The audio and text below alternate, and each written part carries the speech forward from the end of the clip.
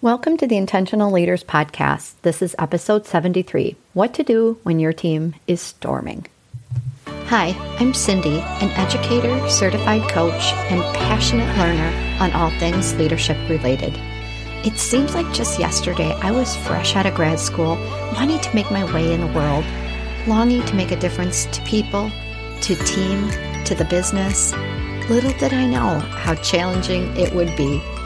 Fast forward several decades later, I've made a career of leading while teaching and coaching thousands of leaders to be at their best, most effective selves.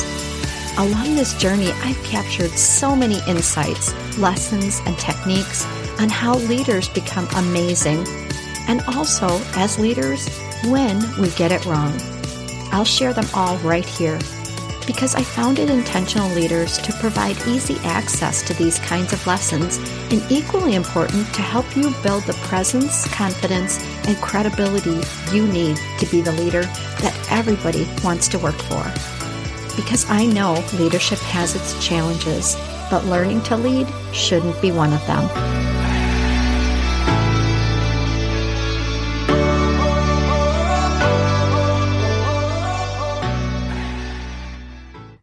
Albert Lowe said, "Instead of suppressing conflicts, specific channels could be created to make this conflict explicit, and specific methods could be set up by which the conflict is resolved." End quote. Ooh, who is Albert Lowe, you might ask?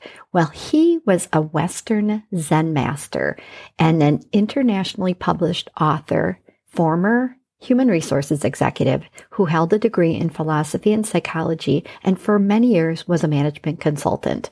He lectured a lot on organizational dynamics. And when I think of that quote, I think, Albert, were you talking about the storming stage of team development? Because at the heart of it, this is what moves a team in a constructive and positive direction. In the last episode, I explored Tuckman's team development model, and this is a way to consider how effectively a team is functioning and its stage of development with the aspiration of becoming high performing. But in a way, we know and understand why our team is high performing and the actions that they're doing and the behaviors that they're exhibiting that define it. And in working with leaders over the years and in diving into, I have to say hundreds of teams, the storming stage is looked on with such despair. Like, really? We have to go through that? What? Can't we just skip it? And I know what they're also saying sometimes in their head is, yo, Missy, we are so much better than that. Even though you tell me we have to go through storming, we're not going to do it. But storming doesn't have to feel jarring to be storming. We can be polite and professional and still walk out of the room talking about one another. Have you ever been on a team that did that? Maybe you come home and you talk about your team at dinner or what someone did. When there are perspectives not being shared or disagreements not being addressed openly, we're storming. Have you ever been in a group that had artificial harmony and we all pretend and play nice? Oh my goodness, I have. Storming doesn't have to be disrespectful and like yelling at each other. We can do it nicely, but it's still storming.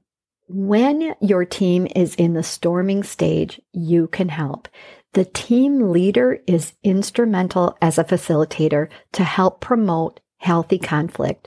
Or as Google's Project Aristotle called it, they say that candor and conflict is essential, that this is an essential ingredient on effective teams. And they did their research all over the board on what makes teams effective, because most of us think, well, it's the people. It's either who they are, or it's their personalities, or their experience, or their knowledge. And gosh, if I could only get so-and-so on the team, it would be amazing. We'd have an awesome group. But those people aren't necessarily the thing that's going to make it awesome, or their knowledge, or their expertise, or their experience. Because the challenge is, if they have that knowledge and don't have the complementary and collaborative conflict skills, how are they going to add value to the team around candor and conflict? And that's the frustrating part for so many teams when they think, we got the right people, but what they don't realize is that it isn't about that. It is about the knowledge and experience, and it's also about constructive conflict behaviors. The very best news that I can tell you about the storming stage is that this is all teachable and coachable. And when you think about yourself as a coach in this stage, it will be extremely helpful. When you create the environment that is one of psychological safety, meaning people are free to say things honestly and openly, in addition to the communication skills that are required to navigate through the conflict successfully, then storming can feel less treacherous and it will feel less scary and overwhelming. When we think about helping and coaching the team through storming, here are some of the most essential tips. Starting with educating your team on the stages of team development. I mentioned that in the last episode, and I think this is such a great practice because when a team has the knowledge of what they're going through, that it is to be expected and it's normal, it creates a much safer platform for self-awareness and change. It means we're not alone. We're not dysfunctional. We are actually functional and we're stuck in a stage of team development. So let's all choose to go forward. We also have to establish the team behaviors for successfully disagreeing with each other, for problem solving and decision making that promotes healthy conflict resolution. These should not only be group norms, they should be very clear expectation that everyone in the group must pay attention to. If you're not sure about how to do this, consider using a conflict style assessment or a tool to enhance both understanding of how to do this and also behavior change. I've used two that are freaking awesome.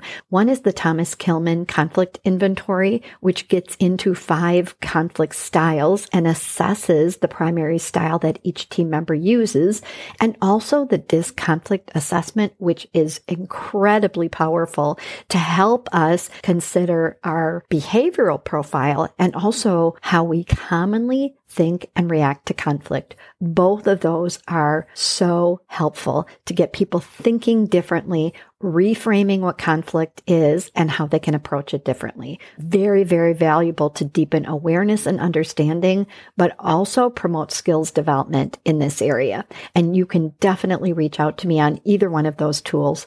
So helpful in storming. Third is you have to be an excellent model for candor, transparency, and healthy conflict. As a leader, this is a must. I saw some statistics a while back, some research that talked about how many hours managers deal with conflict per week. It was something ridiculous, like maybe a quarter of our time or something like that. But also that most managers felt confident in how they navigated through conflict. But then when the perspective was switched and the employees were asked, how effectively is your manager at managing conflict, they rated their managers really low. I've tried to look for that research again because I saw it and I was like, ooh, this is really juicy.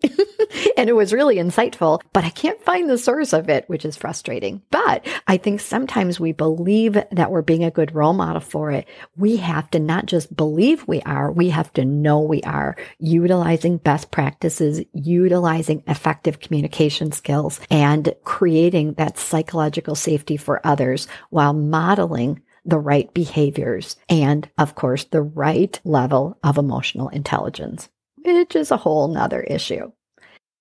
So if you want to strengthen your team performance, share the 4 stages of team development with your team on purpose, and then help them to recognize that storming is nothing to be afraid of. Storms are scary when we're little, when we don't know what to expect. But storms, as we grow up, we can calm down the storm anxiety by giving people the awareness, the tools, the resources to navigate that storm successfully. There's no need to be afraid of conflict as long as we all have the tools and resources to navigate through it. And then when we get to that stage where people can have those constructive dialogues and disagreement publicly, transparently, and respectfully, trust is going to soar, and synergy on the team is also going to soar. And trust me, that is going to feel really amazing. I've seen teams get there and go through that experience, come out the other side with clarity, strength, determination, and a whole bunch of great positive energy. And that's what we need to produce the results collectively. Thank you for listening to the podcast today, and get ready for a new Lessons Learned interview coming to you next week.